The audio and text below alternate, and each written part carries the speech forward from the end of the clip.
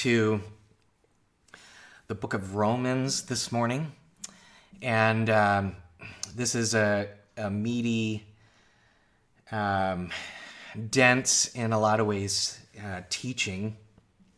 And so I just want to, again, invite us to breathe together. And Leah, I'm so grateful for your invitation to us this morning.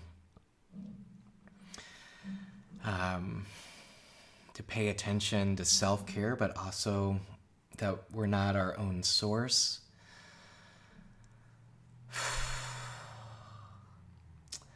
I'm looking forward to this morning. I think this teaching is important. I think there's lots of opportunities maybe for insight that maybe you haven't heard before or aren't familiar with. I also want to say up front that this teaching has some history to it, which can be pretty disturbing, and has themes that are can be pretty abusive. There's also things in this history that is sexually abusive, both of women and of men. And I just want you to be aware of that so you can care for yourself throughout this teaching. Pay attention to what is brought up for you, what feelings might be triggered. Pay attention to the level of intensity of them. But most of all, with those warnings, I think there's some power here for us to understand the scriptures in a way that really are quite significant and liberating. So I think there's maybe a 5-course meal here. That's going to have all kinds of dimensions, and some of the food is going to be hard to take, and some of it is going to be restorative. So all of that as a disclaimer. I want you to know that I just feel so honored to be a part of this community and to engage in this dialogue and interaction around the text with you. I feel like is really sacred and an opportunity that I'm really grateful for. So we're going to begin in Romans chapter 1. Most of our time will be in Romans 1 and 2 with some other passages within this book, and then it'll be some ancient history around the Roman emperors, Roman thought in general, and what might Paul be preparing? What kind of meal is Paul preparing? And this image has been really helpful for me in approaching the scriptures. I think it became real in this past year as we just did a whole lot more cooking as a family, and I became a lover of preparing meals, and I feel like that was a grace that I'm really grateful for. So that's been a hobby for me. But this image of meal creation and seeing kind of the Old and New Testament as these sacred ingredients that we then get to employ for meals that can bring life and salvation, in a sense, liberation in Christ, and also ingredients that you can use to make some pretty toxic meals that are harmful. So what kind of meal is Paul preparing is the question I want us to have as we enter this text. Like, what is Paul up to is a question that I have. And seeing that meal and what it's trying to do, then I think can help us in how might we use the ingredients in this book of Romans to create meals, and also discern other meals that might be made from the ingredients of this text that do not produce the fruit of love and the Spirit of God. Okay.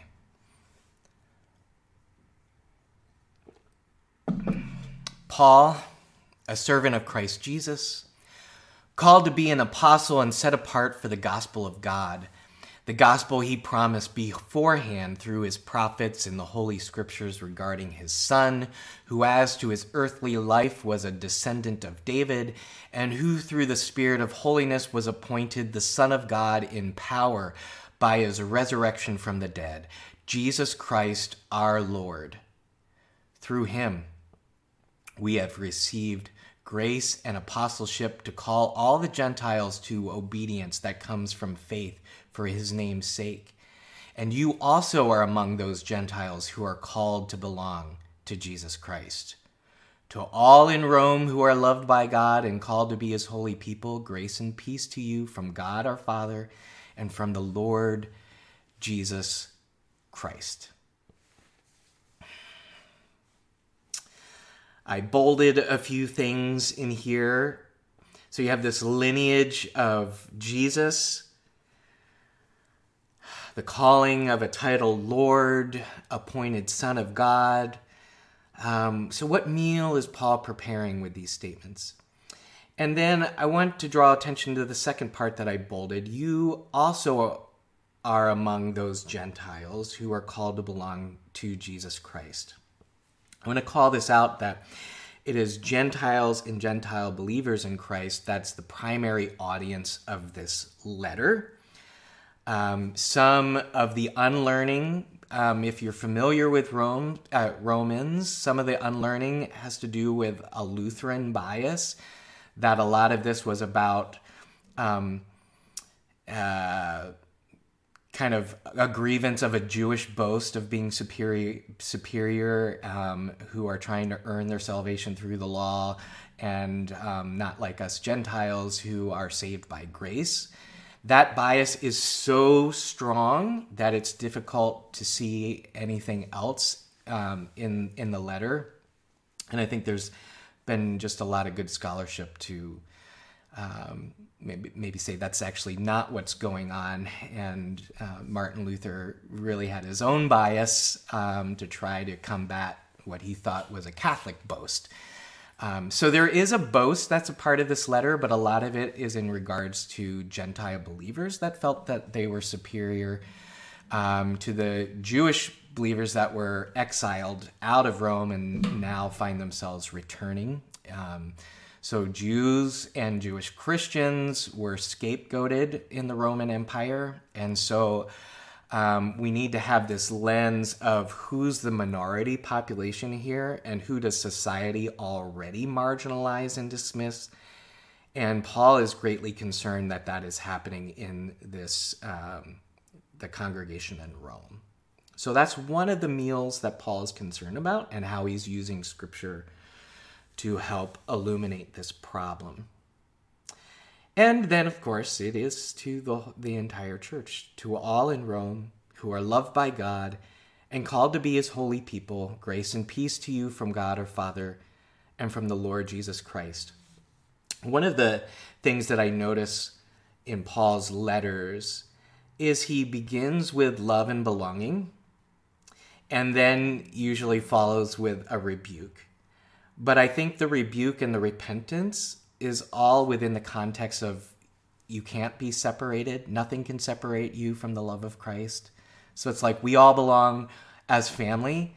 So let me point out the ways in which we're living against that reality. So that's the beginning of the letter. And then I want to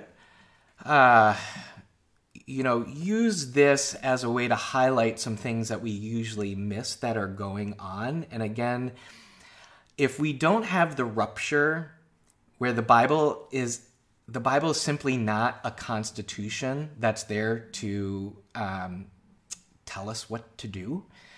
Once we let go of that, we can allow the Scriptures to be what they are, this kind of sacred library and conversation of people at that time trying to figure out how to manifest themselves in the love of God. And once we lose this idea that Romans is, in a sense, a timeless constitution, we can then invest ourselves in what the context was and see some of the nuances. So here's a illustration. Maybe some of you,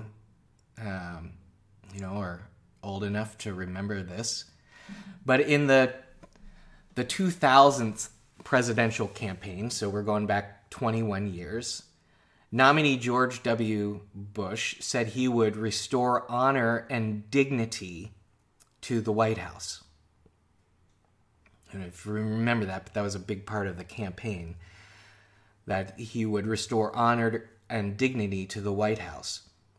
So if you can remember back then, and the previous administration for the 8 years before George W. Bush, what unstated message is being communicated in that slogan? What honor and dignity might the listener be thinking needs to be restored?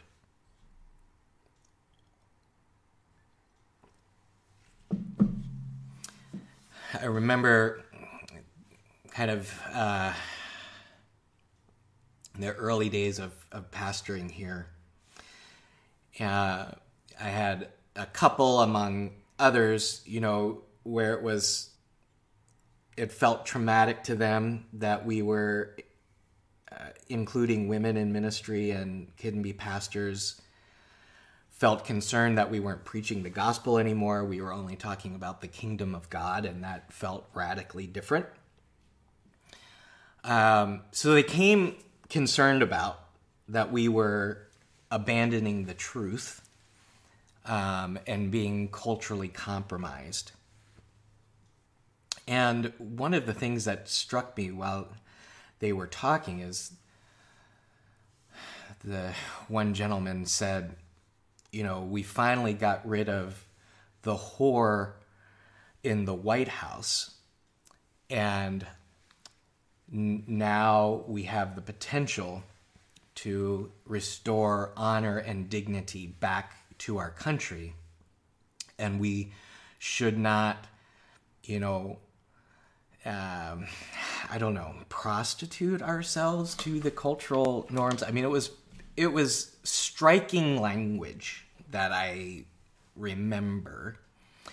And of course, the whore of the White House he was referring to was former President Bill Clinton. And the language, the severity of the language, and kind of there was a superiority to it, and the judgmentalism struck me as one that wasn't a sign of discernment, but was a sign of kind of dismissal and disgust and contempt. And so a noticing with that, we can fast forward, and this kind of same crew of people with these concerns kind of became a part of the same group that was very much in favor of the last president, and thought, again, that campaign and that administration was a part of restoring Christianity within the country. So there was a superiority judgment that kind of led to a lack of discernment.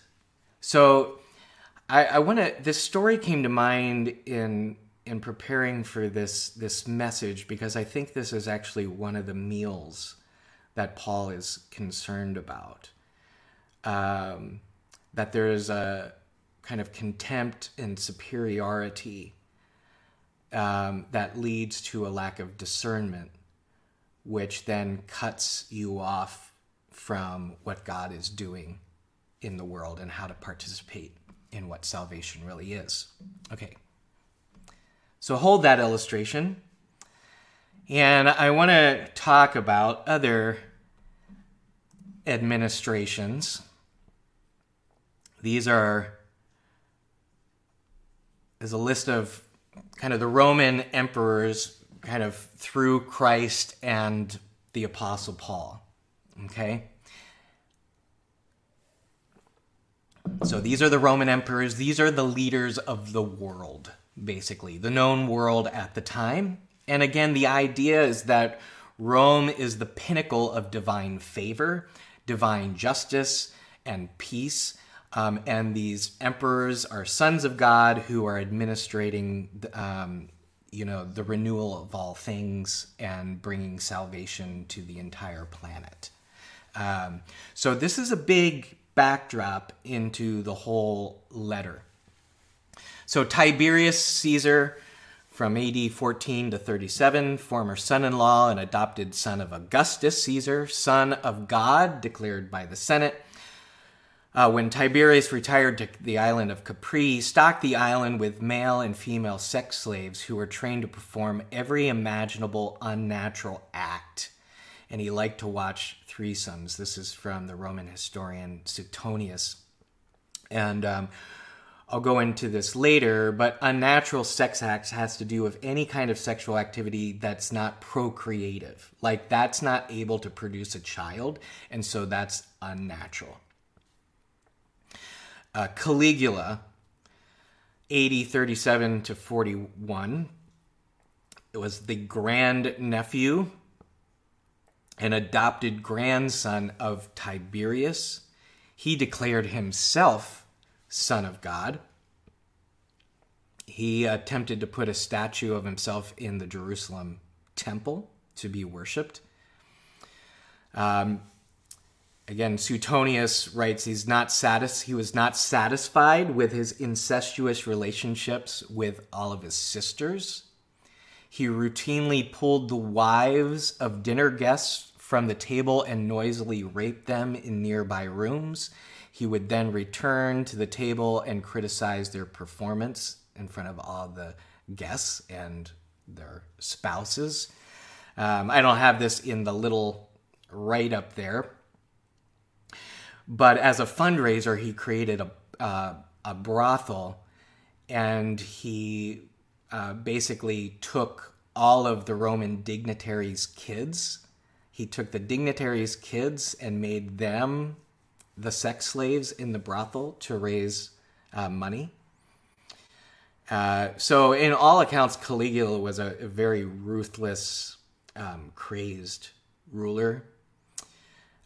He was then murdered by the Praetorian Guard, and one of the military officers that he raped to humiliate, killed him by plunging his sword up through his genitals into his, body cavity. That's how Caligula was murdered.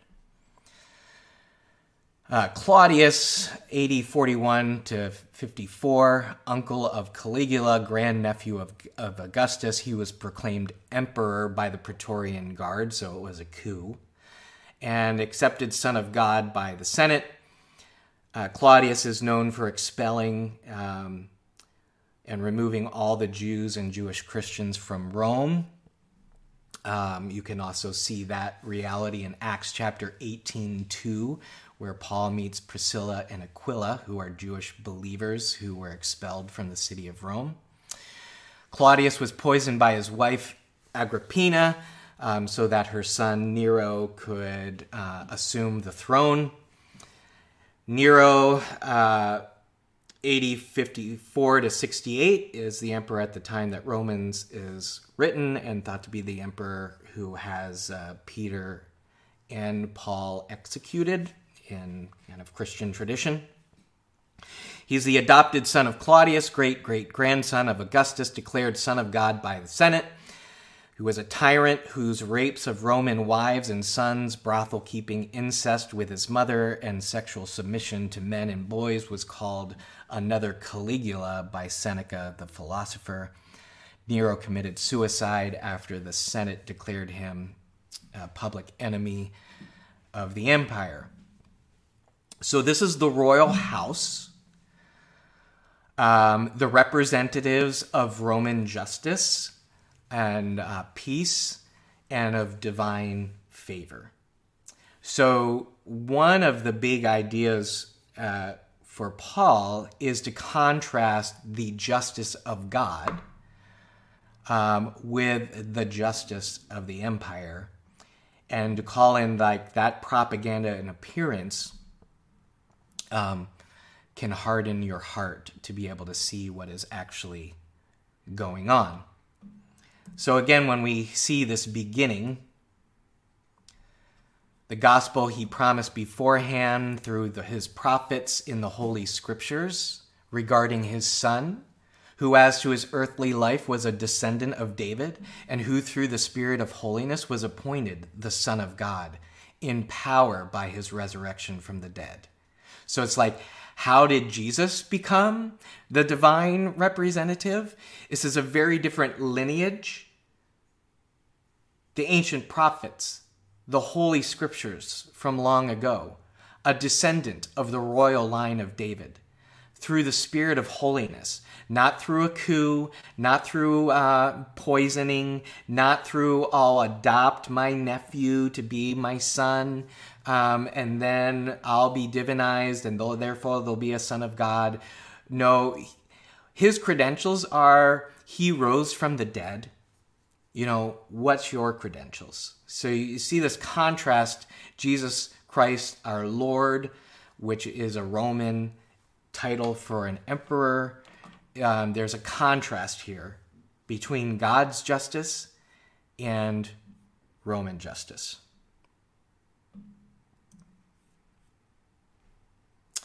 This brings us to then a pretty significant passage right here in the beginning. And Paul is setting up his big concern with the Gentile church. Okay? And I'll call this beginning in Romans 1 and 2 kind of general revelation. Paul's like, this should be clear to everyone. And then he gets into more special revelation of like what the Torah does and reveals injustice at an even deeper level, and why it's good, but also like why all of this is just revelation of the fact that we need a new spirit to enliven us, a new source, because there's all kinds of ways that being kind of sourced by sin corrupt us from living the life of love that God wants. Okay. Romans 1:18-20. The wrath of God is being revealed from heaven against all the godlessness and wickedness of people who suppress the truth by their wickedness, since what may be known about God is plain to them because God has made it plain to them. So it's like there's something being revealed, and like here in the backdrop, there's something that the royal house of the empire of justice is revealing, but it's not justice. It's revealing wickedness, and not the justice of God, but the actual wrath of God is being put on display. For since the creation of the world, God's invisible qualities, his eternal power and divine nature, have been clearly seen, being understood from what has been made, so that people are without excuse. So this is like just a general revelation. Like, you should be able to see that and know that's not good.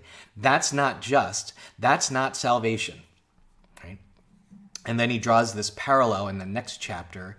Indeed, when Gentiles who do not have the law, do not have the Torah, do by nature things required by the law, they are a law for themselves, even though they do not have the law. They show that the requirements of the law are written on their hearts, their consciences also bearing witness, and their thoughts sometimes accusing them, and at other times defending them. So you're going to see, like, there's an appearance of, like, you can know what justice, love, peace, faith, and fidelity are. And you don't have to have grown up Jewish to know those things. You can look around, and you also could be able to look around and say that's actually, those emperors are not putting on display righteousness. They're putting on display wrath. Big idea. big meal that Paul is making. What is declared as justice and double peace to you by the empire is a fiction. They call you to give allegiance and faith to the empire so you will receive its salvation. This is a deceptive illusion. Look at the royal house. This is not a revelation of righteousness or divine favor. It is a revelation of wickedness and divine wrath. Even Josephus in Jewish war was trying to convince the zealots that God's divine favor rests over the Roman Empire, so they shouldn't resist it. So there's like this might and prosperity equals God's favor and God's justice for the world. And that you could actually believe that propaganda. Paul's saying we've got to wake up to that. Like, this is clearly a revelation of wrath, not righteousness.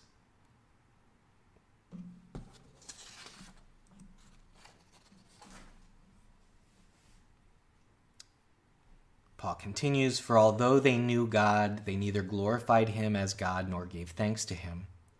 But their thinking became futile, and their foolish hearts were darkened. Although they claimed to be wise, they became fools and exchanged the glory of the immortal God for images made to look like mortal human beings and birds and animals and reptiles. Therefore God gave them over in the sinful desires of their hearts to sexual impurity, for the degrading of their bodies with one another. So, Paul is illustrating that God's wrath looks like is allowing people to kind of go their way, to let go of them.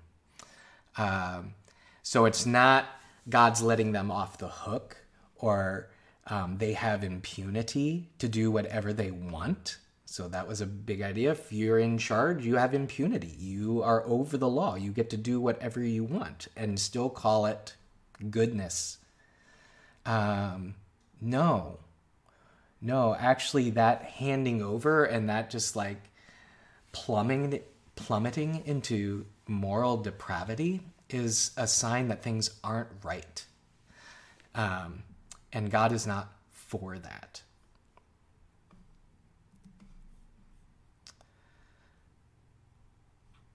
So this next section is what ends up a lot of times being clobber passages for gay and lesbian people. And again, I want to see what meal Paul is making here and seeing if using these ingredients as a condemnation of gay people is actually a responsible meal that you can make out of it. They exchanged the truth of God for a lie and worshipped and served created things rather than the Creator, who is forever praised. Amen. Because of this, God gave them over to shameful lusts. Even their women exchanged natural sexual relations for unnatural ones. In the same way, the men also abandoned natural relations with women and were inflamed with lust for one another. Men committed shameful acts with other men and received in themselves the due penalty of their error. So I want to share, this is a quote from a Roman orator at the time, Dio Chrysostom. I don't know how to say his name. But it gives kind of interesting insight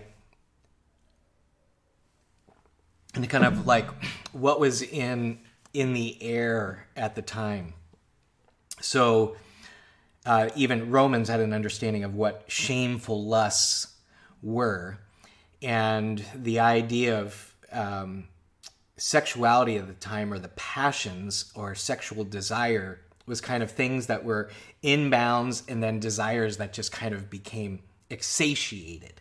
It's almost like a debauchery of sexual desire. And there really wasn't at this time a notion of orientation. That doesn't mean that LGBTQ people didn't exist then. They did, but those categories didn't. And so it was like not even in view to be able to frame it this way. So it's just like the universe at that time, the earth revolved around the sun, not the sun revolving around the earth, but those categories of understanding weren't in view, and so it didn't frame reality. So this is Roman orator Dio Chrysostom. The man whose appetite is insatiate in such things, when he finds there is no scarcity, no resistance in this field, will have contempt for the easy conquest and scorn for a woman's love. I just let you kind of digest that for a second. Will have contempt for the easy conquest and scorn for a woman's love as a thing too readily given. In fact, too utterly feminine. So you see, in this Roman mind, men are superior to women. Men dominate women. Sex is a conquest of power. And for some whose sexual desires could not be satiated, it was like the conquest was too easy, they would explore other options and will turn his assault against the male quarters, eager to befoul the youth who will very soon be magistrates and judges and generals. So a lot of these are like royal families or those with means who they would kind of put in their place. So then when they did become magistrates and judges and generals, there would kind of be like that ranking was already established of someone they could control. Believing that in them he will find a kind of pleasure difficult and hard to procure.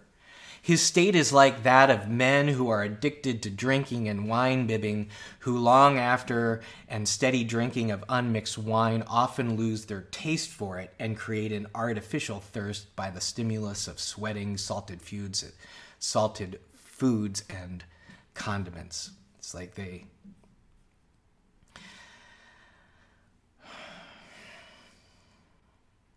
need more. That is the idea of shameful lust. So again to this passage. The beginning verses is Romans 1:26. God gave them over to shameful lusts. Even their women exchanged natural sexual relations for unnatural ones. Again, natural sexual relations in the ancient world referred to procreative intercourse and sexual relations that demonstrated men's dominance over women. Sex was something that men did to women, not something women did to men. St. Augustine wrote in the 4th century that a man having sex with a prostitute, while not praiseworthy or moral, was still according to nature. But if one has relations even with one's wife in a part of the body which was not made for begetting children, such relations are against nature and indecent. That was very much a part of the worldview at the time.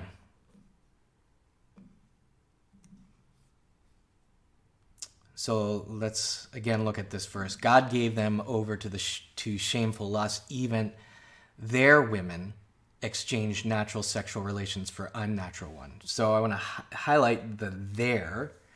So you see even in this passage that women are referred to only in their relationship to their property to their men. Even their women exchange natural sexual relations for unnatural ones. Again, Emperor Caligula lived in perpetual incest with all of his sisters, And at a large banquet, he placed each of them in turn below him, while his wife reclined above. Suetonius, Roman historian.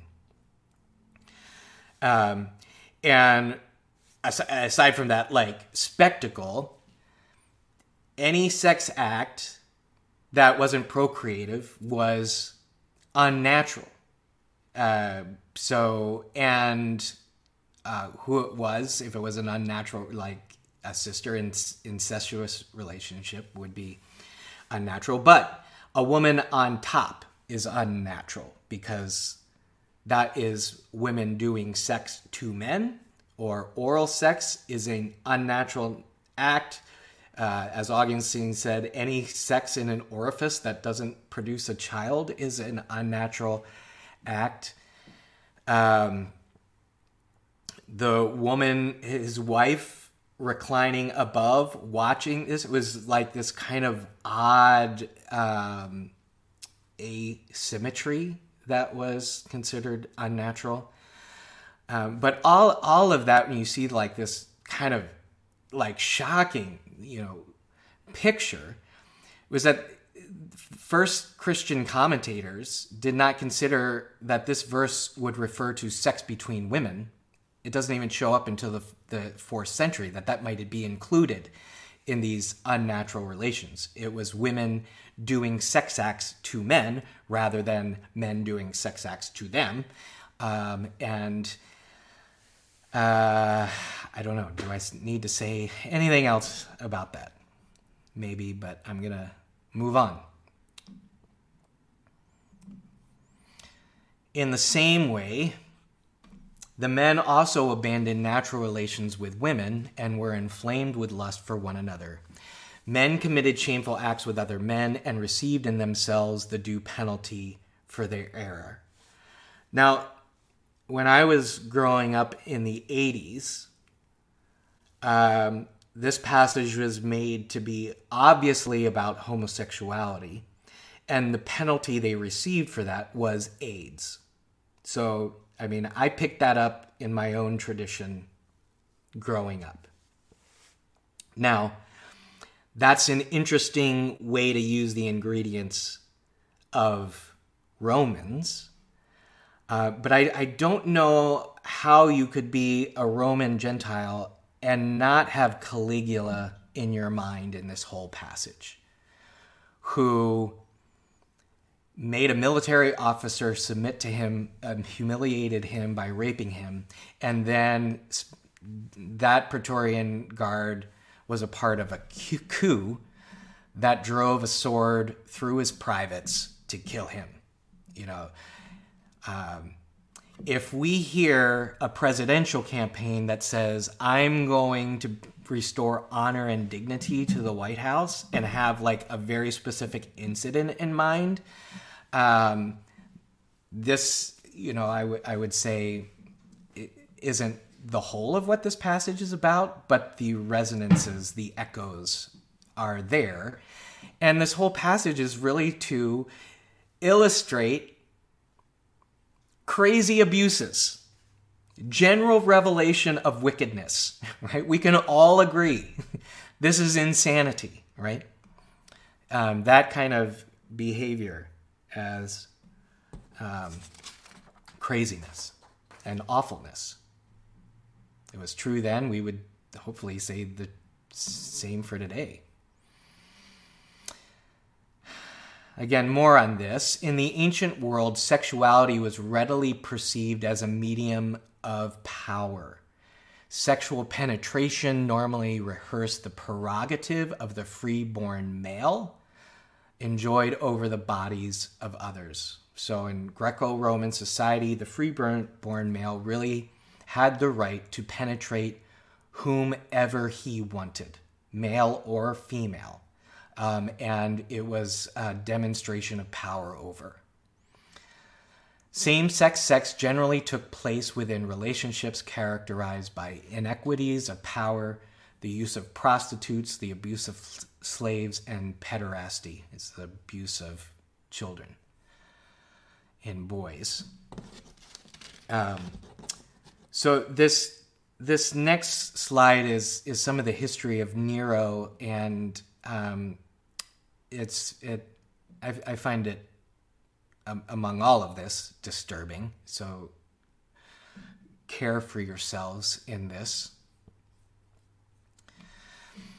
After Emperor Nero beat his wife Sabina to death, so you see that physical violent abuse of a woman and of an emperor killing his wife, he fell for Sporus, who was a boy slave who had an uncanny resemblance to her.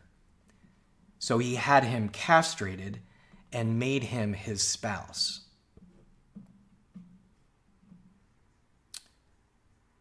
So you see all of the abuse and sexual violence that gets entangled.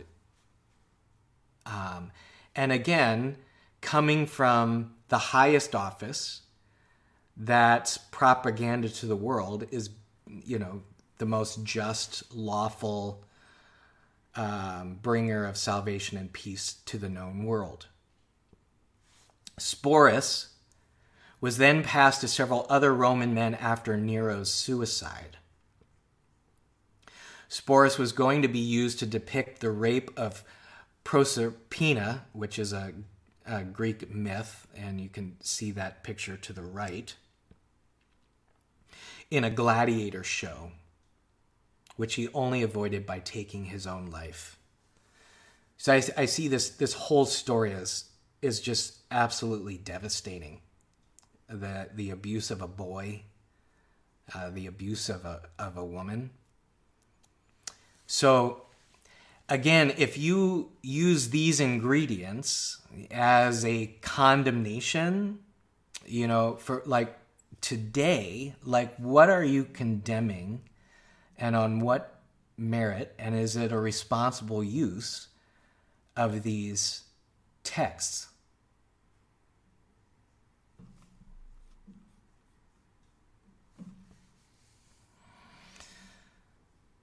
I'll pause here for a moment. One thought I have in that growing up, we were taught to equate all of these acts, abuses of power, were no more harmful than loving relationships between equals in our minds. Yeah, there was a false equivalence that was made here. Elias says, I keep thinking about how Christians lament that the world is getting more corrupt, sexually perverse. I want them to study history somewhere, right? Yeah. Thanks for that word. All right. I want to, so if you've got this contrast, you see Paul right away. I want to tell you about the lineage of Jesus, appointed Son of God, and the power of his resurrection, with the other royal house. And then I want to say what is given as propaganda as peace and justice and salvation is actually a revelation of God's wrath about wickedness. So he continues, furthermore, just as they did not think it worthwhile to retain the knowledge of God, so God gave them over to a depraved mind so that they do what ought not to be done. They have become filled with every kind of wickedness, evil, greed, and depravity. They are full of envy, murder, strife, deceit, and malice. They are gossips, slanderers, God-haters, insolent, arrogant, and boastful. They invent ways of doing evil. They disobey their parents. They have no understanding, no fidelity, no love, no mercy. So you see, this is they have no understanding. They set themselves up as wisdom. They have no fidelity. Yet they say the Roman Empire is one of fidelitous love. So you honor us, we honor you. No love, no mercy. So Nero presented himself as merciful because he reversed the edict of Claudius to allow Jews back into the city of Rome. But Paul's saying none of this is a demonstration of righteousness. Although they know God's righteous decree that those who do such things deserve death, they not only continue to do these very things, but also approve of those who practice them. So this is the soup of Romans chapter 1. I'll pause here. Also taught that one must lead to another. One must lead to another. We were raised to believe loving homosexual relationships were a gateway to abuse, pedophilia, and bestiality. Absolutely. And I taught it as much. So to my own lack of discernment and shame, which I think is part of the meal that Paul is trying to prevent, that our judgments can easily be deceived and we could become hard-hearted and not loving towards one another while feeling morally superior. But I said as much as a youth pastor in a teaching, and it's one I deeply regret and wish could take back.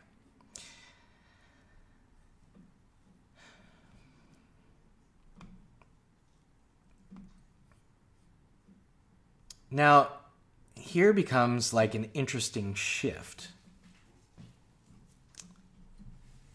When you turn the page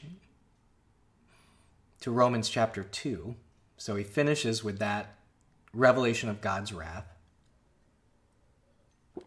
and says, "You, therefore, have no excuse." And I'm going to try to reverse the Lutheran bias. I don't think the "you" here is talking about Jewish Christians. I think he's talking about Gentile Christians. "You, therefore, have no excuse, you who pass judgment on someone else. For at whatever point you judge another, you are condemning yourself because you pass judgment. Do the same things." Now that's an interesting, do the same. I don't do the same things. So we want to ask, what does that mean? So when you, a mere human being, pass judgment on them and yet do the same things, do you think you will escape God's judgment? Or do you show contempt for the riches of his kindness, forbearance, and patience, not realizing that God's kindness is intended to lead you to repentance? So there's a sense of I'm morally superior as a Gentile Christian who renounces the way of the disgusting Gentiles I knew, and also feels morally superior to the Jews that were exiled and now coming back, who they're under law, not under grace. So it was both ways, and feeling and we have prosperity, and we have, the affection of the empire in a way that the Jewish believers do not. We can take that things are going well for me as somehow God's favor, just like the Roman emperors did. But instead, he says, no, God's kindness and forbearance of you and patience is that it would hopefully lead to repentance. Don't look for a reward and punishment system to help you discern reality. But because of your stubbornness and your unrepentant heart, you are storing up wrath against yourself for the day of God's wrath. When his righteous judgment will be revealed, God will repay each person according to what they have done. So there's no impunity here. And that was big in the Roman Empire. And for people in power, feel like they can get away with anything and still say they're a model of justice and love. To those who by persistence in doing good seek glory, honor, and immortality, you will give eternal life. But for those who are self-seeking and who reject the truth and follow evil, there will be wrath and anger. There will be trouble and distress for every human being who does evil, first for the Jew, then for the Gentile. Now I want to say this phrase, first for the Jew, then for the Gentiles, all throughout Romans.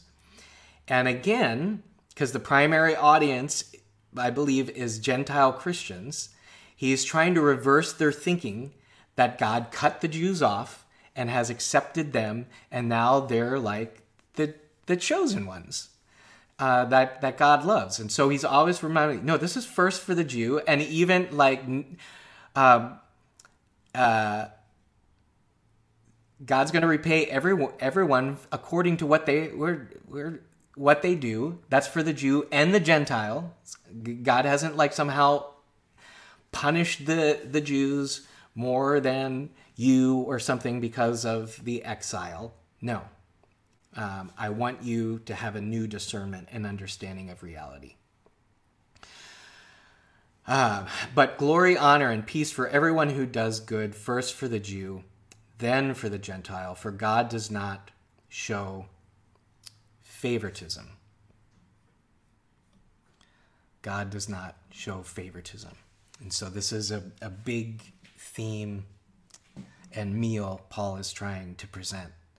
So this whole setup, you already feel morally superior to the wickedness that's like personified like in cartoonish gross details by the Roman Empire. But your judgment and superiority over your Jewish brothers and sisters, thinking you're so strong and you're of grace and they're of law and all of that, and of your Romans who haven't believed the gospel, that darkens your mind. So one way that you could summarize this, that I'll summarize it this way, is that Paul is concerned about a Gentile boast that is a product of Roman superiority. So it's like that's in the air already. We're the best people. And then you add to that the patriarchy on top of that. Men are the best. And Roman men are the best of best. And can enslave others, can have sex for whoever they want. God, so this comes kind of Romans 9 through 11. God does not cut the Jews off in favor of the Gentiles.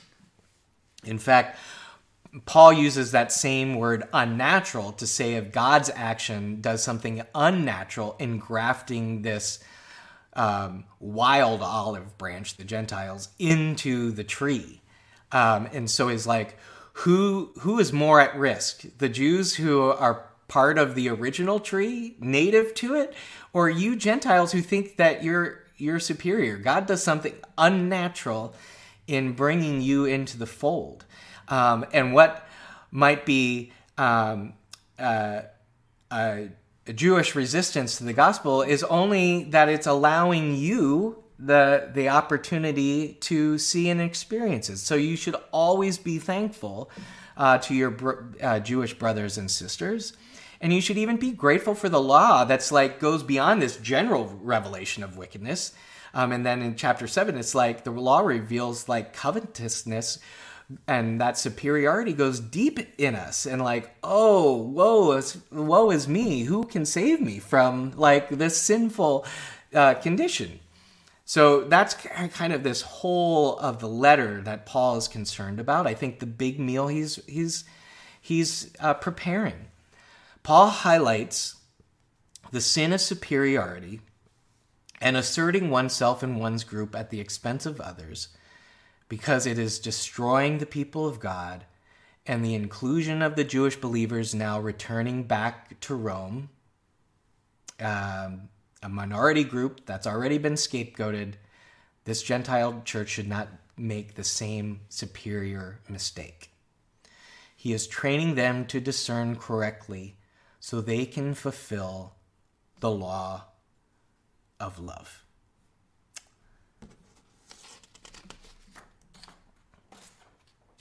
So see this big meal towards the end of the letter. Therefore, I urge you, brothers and sisters, in view of God's mercy, not Nero's mercy, to offer your bodies as a living sacrifice, holy and pleasing to God. This is your true and proper worship.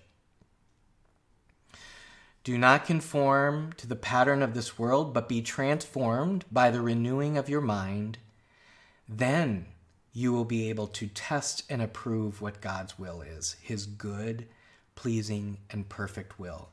So there's a judgment that's based in contempt and superiority that hardens your hearts and leads you on the same destructive path as those that you hold as like god-awful people, right?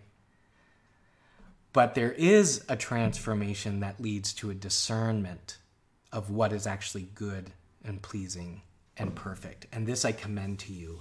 But it's not to the domination narrative. Don't conform to that pattern in any way that you're drinking out of in this empire called Rome. Be transformed by the renewing of your mind. Then you will be able to test and approve what God's will is, his good, pleasing, and perfect will. And finally, we'll close with this. Love must be sincere. Hate what is evil. Cling to what is good. Be devoted to one another in love. Honor one another above yourselves. Let no debt remain outstanding, except the continuing debt to love one another.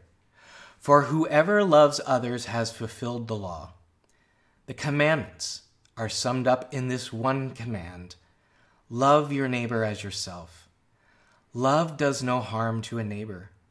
Therefore, love is the fulfillment of the law. Amen.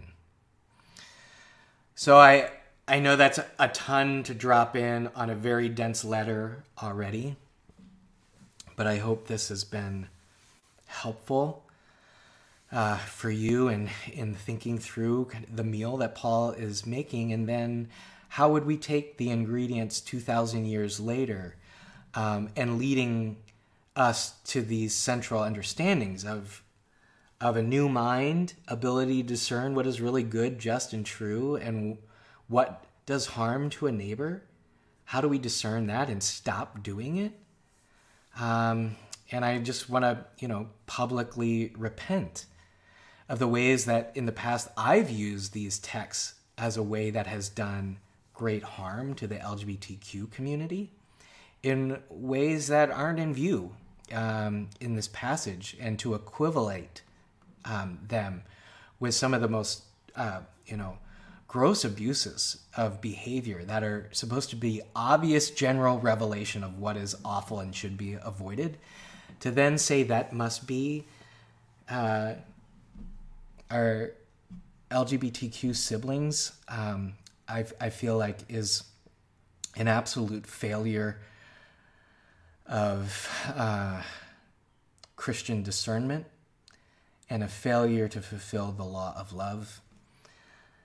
So for ways that our siblings have been injured and hurt by the history of the church and in my own life, may times of refreshing come. And may we learn in these next several weeks, too, how we can make better meals for all of our neighbors. Amen. I invite you to inhale and exhale. Difficult passages, helpful to rethink these in context of the domination system that existed. Yeah, we'll continue that work in the next weeks to come. Peace to you all. Pat, you're welcome. Thank you for the continued renewing of my mind. You are so welcome. Thank you. Tough stuff. Yeah, it is. I mean, I don't know. This history is disturbing. And there to call us to discernment and not a superior judgment is going to be important for us. All right, I'll close there. Thank you again. I know these last several weeks and will continue to be kind of lengthy and dense, so I appreciate your perseverance with me. Amen. I'll share my screen. Let's finish in the renewing meal of Jesus. Again, go ahead and get elements to share in this meal.